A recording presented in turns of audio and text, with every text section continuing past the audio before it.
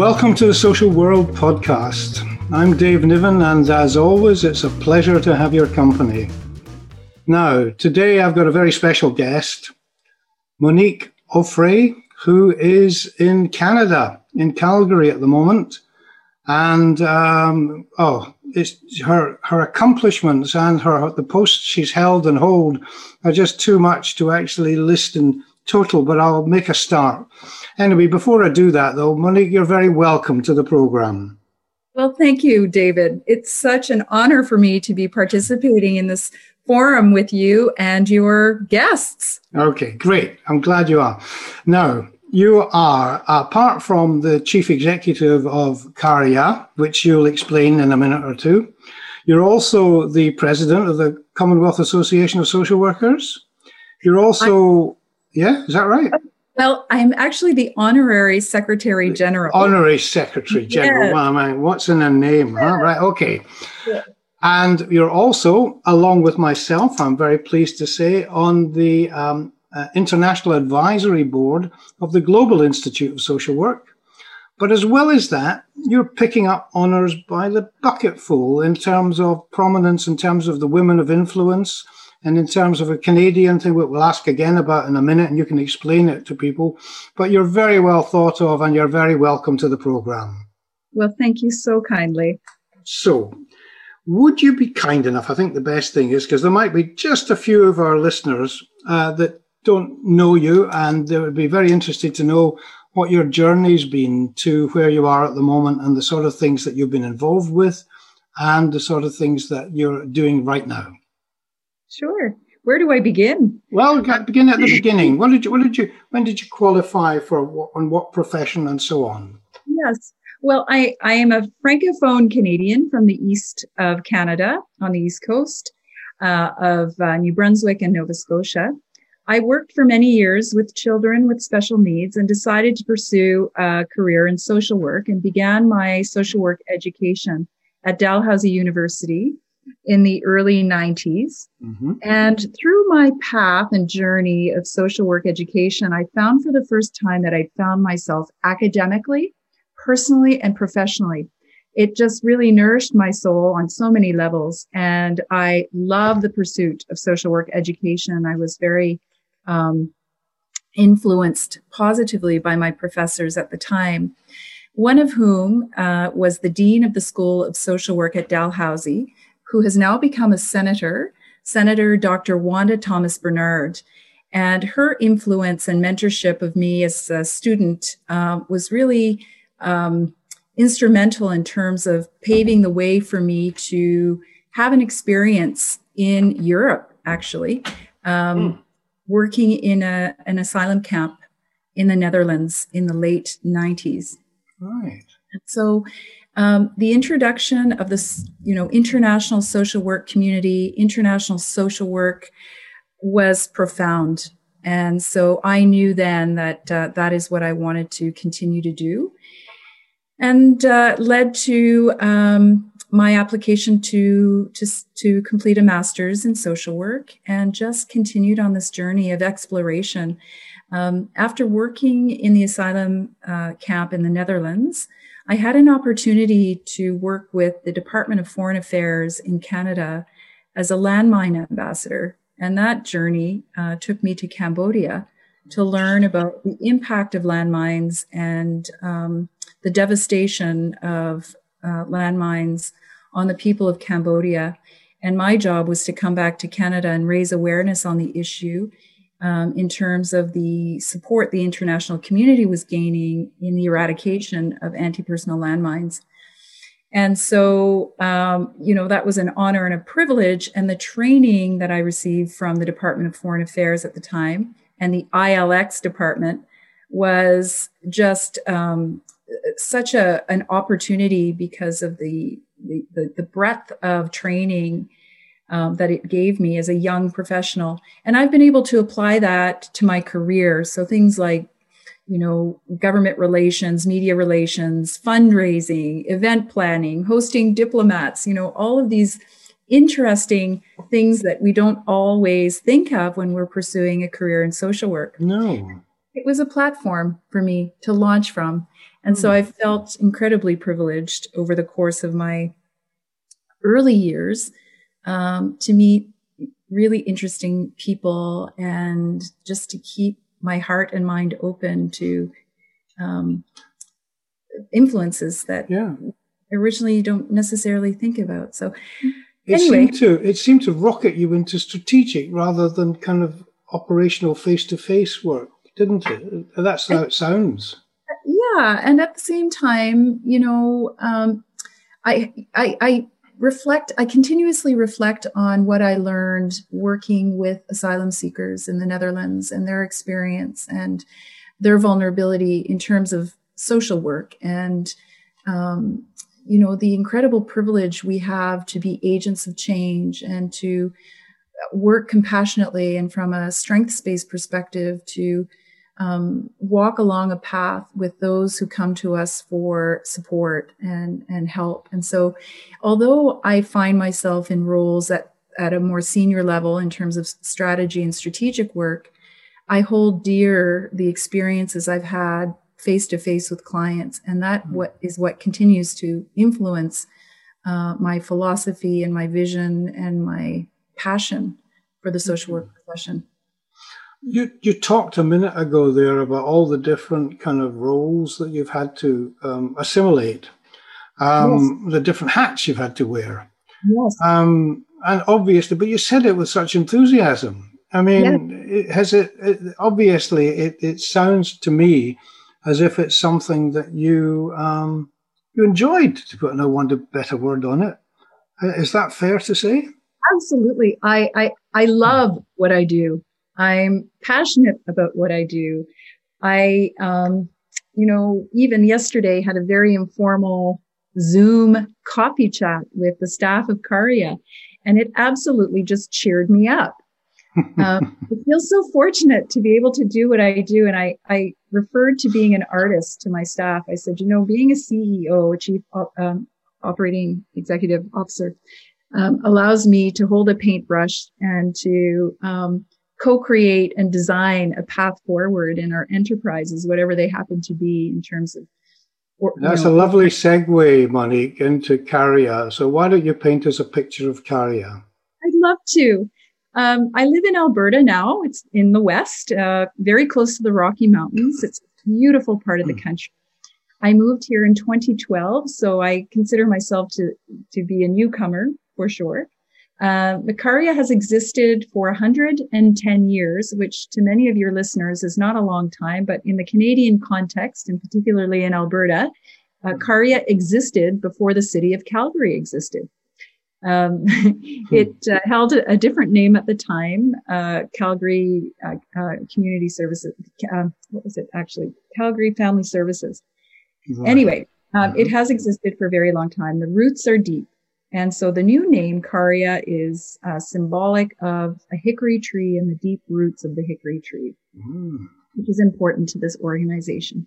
There are deep roots in community. They hold relationship to be very important. And what exactly does CARIA do? Well, it wants to make sure that no Calgarian is left behind.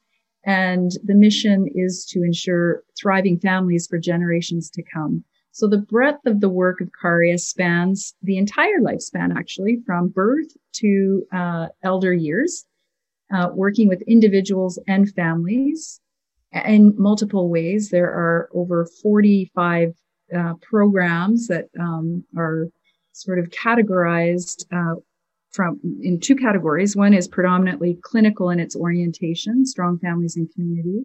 And the other is more grassroots and community development oriented, and is looking at multi-generational. God, that's a heck of a client group base, isn't it? What a constituency. You've got every age group in there. We do indeed. Yes, we do. So it's very interesting to me to conceptualize possibilities of linking our constituents into some research and perhaps applying a lens to looking at our impact across the lifespan. Do your staff, do they fall mainly into kind of like generic skills, or do you have sort of specialist groups in terms of staff? We definitely have specialists on our staff. We, particularly in the clinical realm. And so, working with youth, and family systems and so on. I believe that, our organization has been seen for many years as holding a particular expertise in this way. And, we've been doing it for a very long time. I have staff who have been with the organization for more than 40 years. Wow. That's very good sort of loyalty. And I think a regard for the organization and the impact that the organization has in the community. Okay, maybe just pick, it's such a huge subject, pick one at random at the moment, just a particular initiative maybe that Carrier's involved with that you're particularly proud of, and just to give us a sense of what you're doing. Absolutely. Well, we have a very exciting project on the horizon. It is in partnership with Calgary Housing Corporation, which is a affordable housing, social housing entity here in Calgary, along with Calgary Land Trust, where we have acquired a large space within a residential apartment complex to create a community hub in the space that will serve multiple generations and individuals within our community to come together in this space to share space together in multiple ways. So there will be a community kitchen, there will be a little library, an art space, staff space, a space for other community organizations to come together. And the vision for this is, in this community hub, again, is to break social isolation and to make sure that the community can come together safely and in ways that continue to support one another. So I just love the possibilities here. And I know that my colleagues in Calgary are very excited about what this means for this particular community, which is situated in the east part of the city, East Village. And we're calling it the Village Commons. I think you're actually creating it at a very opposite time too, because with the kind of lingering fallout from COVID in terms of, rebuilding communities, it just sounds like just the ticket, what's needed. Yes.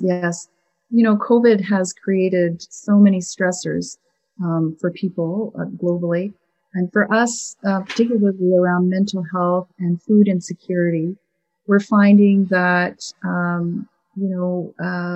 not having social contact with others, particularly for vulnerable populations, is exacerbating health outcomes, negative health outcomes. And so we are being strategic and mindful of what we can do to continue to create safe spaces, to ensure that our community members have their needs met. And so we're really delighted to have the trust of our partners to be able to launch this initiative, and our doors will open in February. Okay. So we're very happy. No, that sounds imminent and that sounds great. Maybe this is the best time. I'd like to hear your opinion about, following COVID, if you like, there's going to be an enormous economic reaction. And there's also going to be desperate social needs. Yes. If you could sort of not just talk of Calgary, but I'm sure it's a microcosm of Canada anyway, but generally speaking, globally or certainly Canadian-wide, I mean, where do you see the biggest challenges coming from the fallout, if you like, from COVID? That's such a tough question to answer, and my mind continues to go to places where it's a bit of a dark place to go. It goes against my nature, typically. Right. But I'm saddened by some of the social responses that we're seeing to the stressors brought on or exacerbated by COVID. Domestic violence on a global scale has been on the rise for many decades now. And we know from a global context that COVID has increased not only the numbers of women who are victims of domestic violence in this context or circumstance, but the level of violence. The violence is getting even more, and the fatalities, the femicide is just. No, I'm with you there, Monique, because that is a global problem at the moment. It really is. Yeah. And so, getting back to your question, we have to respond to social problems that existed prior to COVID, but now have become even more on the surface, if you will. So looking at the economy, the political economy, the environmental challenges, they have all existed prior to COVID, but now are even more heightened. So, I am hoping that we can remain compassionate for our neighbors and friends while also keeping an eye on each other in ways that we haven't been forced to do before. And so that's very, very difficult. So, You've put your finger on it for me. That is exactly, I think, I don't think there's any absolute science because we've never been here before. But the idea of what you just said resonates. The idea of community, the idea of good neighbors, the idea of actually putting aside any kind of smaller neighborhood issues to come together for the good of the entire community. I think that is going to be a worldwide requirement. And I was talking to somebody who we both know, Jong Tan, in Singapore from the Global Institute, and his take on the whole thing from a Pacific Rim issue as well as out there in the Far East, effectively is the exact same as in the Western industrialized countries. Yes. The community is actually pulling together. And so, what you said there was absolutely spot on, I thought. Thank you. Okay. Well, let's just take it a little bit wider. I'm not going to let you escape, right? Because you've just been the recipient of a very kind of worthwhile award. Do you want to just say a little bit about what that was? Sure. It's a national award given out by the Universal Women's Network, and it's a Woman of Inspiration Award. My category was Advocate and Agent of Change. There you are.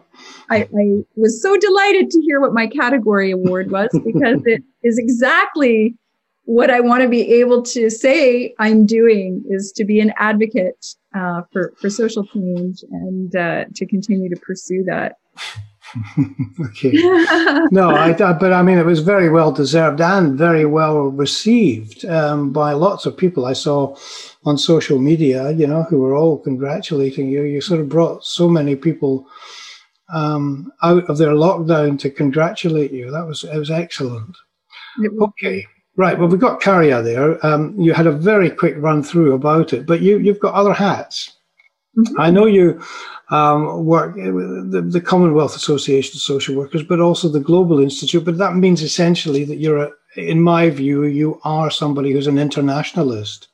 Thank you. Yes, absolutely. And being a part of an international advisory group is, again, what allows me to keep my view, to continue having a place to be inspired and learn from the international community and to participate in international work. So, I was speaking to my staff about this yesterday, again, in this informal coffee chat on Zoom, and my staff were actually very grateful that I'm able to apply this global lens into the work that we're doing locally. And I can't say enough about just the camaraderie support that the international colleagues, whether it's through the Global Institute of Social Work and or the Commonwealth Organization of Social Work, very supportive group of people who are so hardworking and ultimately just want to make sure that that there is access, and that's what I really love about the Global Institute for Social Work. The impetus around the creation of the Global Institute of Social Work was to give online access to social workers around the world. Absolutely. I mean, I couldn't agree. You're a veteran of it as opposed to I've only been in there for 2 or 3 years on the same committee as you, but you've really been established there, haven't you? Well, gee, thanks.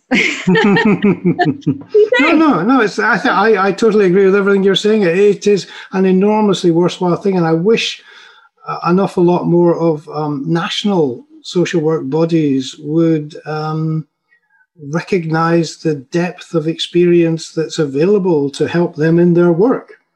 Absolutely. I think sometimes we get stuck.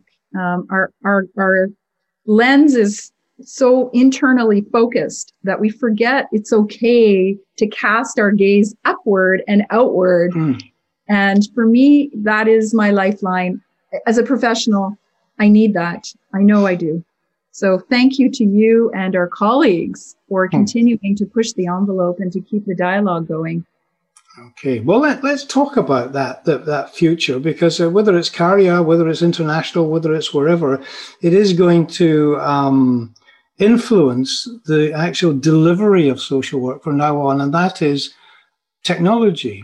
Yes. And the different forms of media now that actually dominate. Yeah. Have you come across much change, if you could actually objectively look at your work and delivery of work over, say, the last few years, in terms of what might be possible in the social work community, in terms of what you might offer? I mean, you're quite uniquely placed in that you have got involvement with so many different client groups. Well, as you're asking that question, my mind falls back to the international community's work on the eradication of anti-personnel landmines and the land.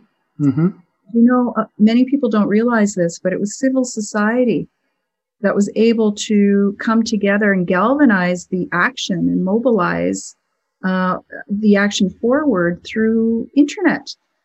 And we're going back to the 90s here,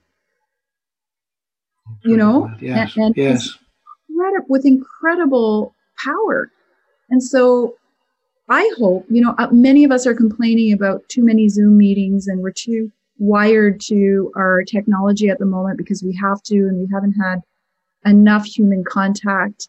But we can't forget the opportunities that we have to mobilize and to galvanize actions through collective efforts. And this is why forums like this are so important. And shout out to things like LinkedIn as well, to keep us connected professionally and to know about one another's work and to support one another through that type of professional. I absolutely. And Twitter, I just love it. So, for those of you listening who are inspired to continue opening the envelope and checking to see what others are doing, keep that up, please. It's just so important. Okay. Now, one thing that's dominated, if there had to be anything that's dominated my frustration, if you like, over the last few decades in terms of social work, is the image of social work in the media. Yes. And in the UK, it's, probably quite universal, but it's usually a case of that it only really hits the headlines if there's been some kind of problem or some kind of negative thing or whatever. I cannot remember the last time that I actually saw a newspaper headline that said social worker does good job.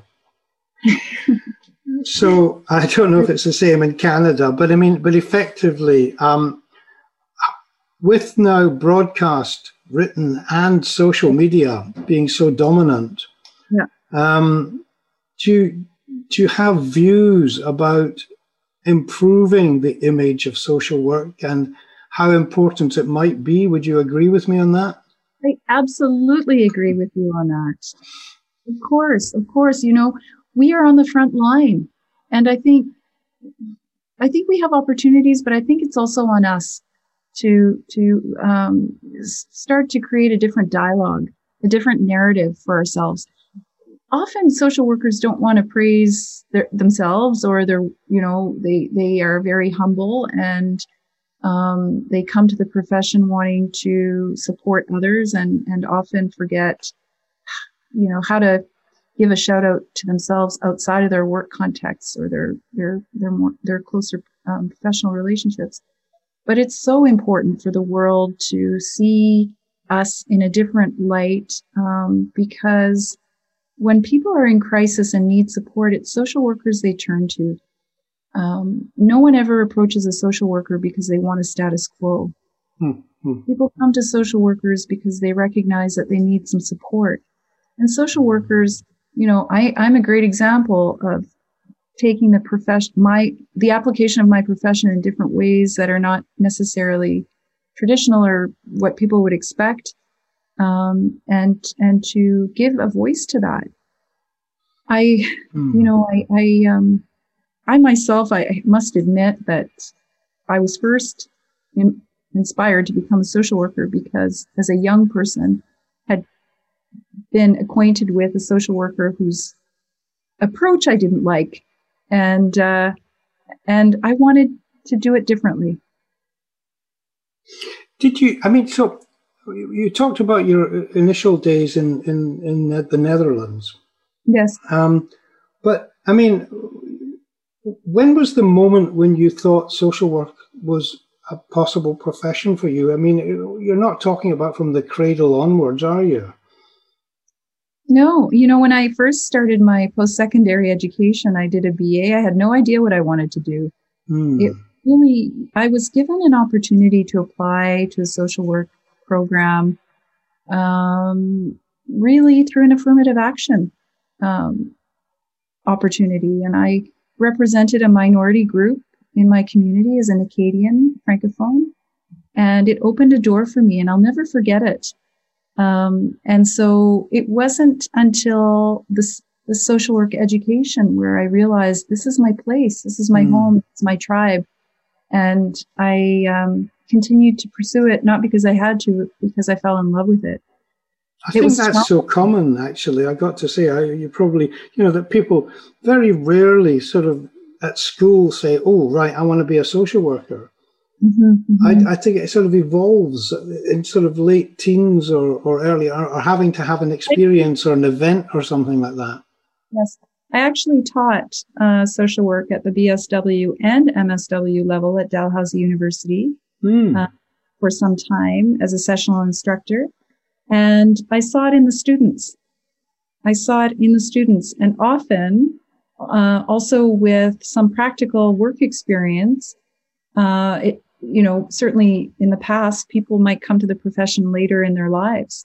Certainly I did. I had already had, almost a decade of work experience working in education. Right. No, it's just a good, my own particular experience, I never thought I'd be a social worker. I kind of had one of these teenage angst kind of fits and aged 17, 18, whatever, and jumped on an airplane and went to New York and worked in Harlem with kids. We took them upstate, but I was so young and so naive. I grew up about 10 years and about 10 months.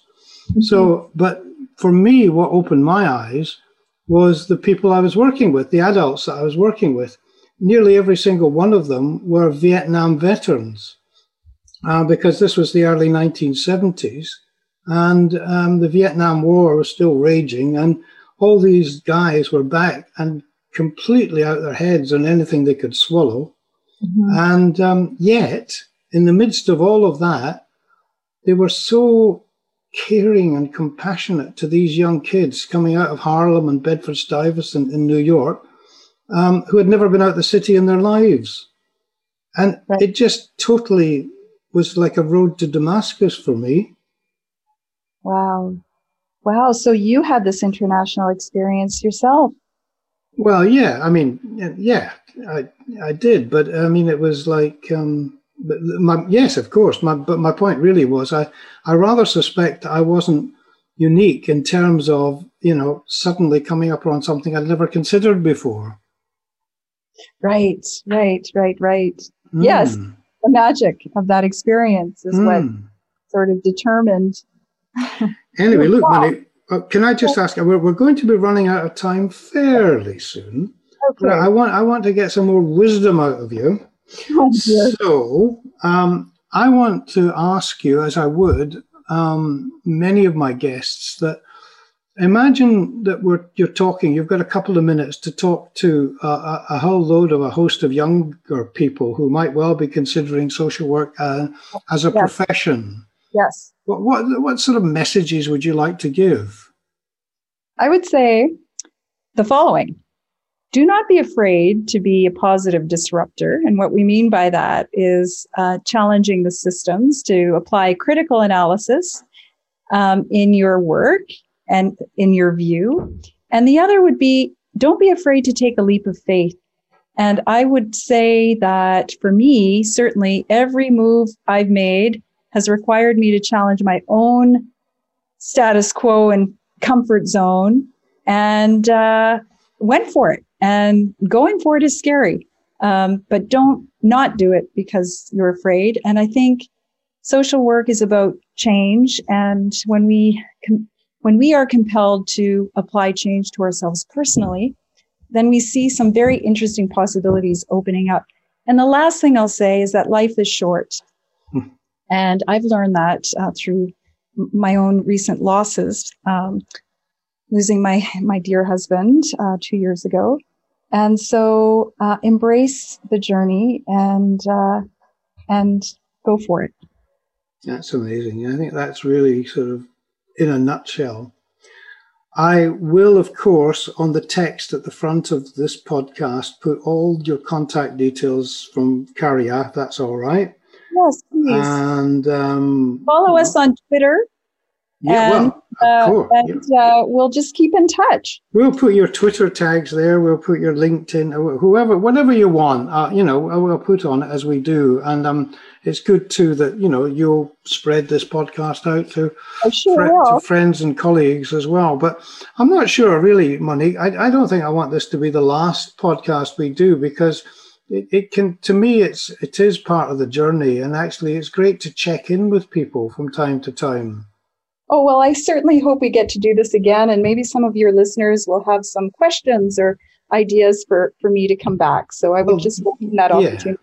There is that one I was asking. I did ask about if you could give me the meaning of life. I haven't figured that one out yet, so give me some time before I circle back. Anyway, listen, Monique, it's been an absolute delight talking to you, and I wish you a great deal of luck and success and continued kind of influence, which is obviously something that you've got a lot of. So thank you for speaking to me. Thank you for having me. It's been a real delight.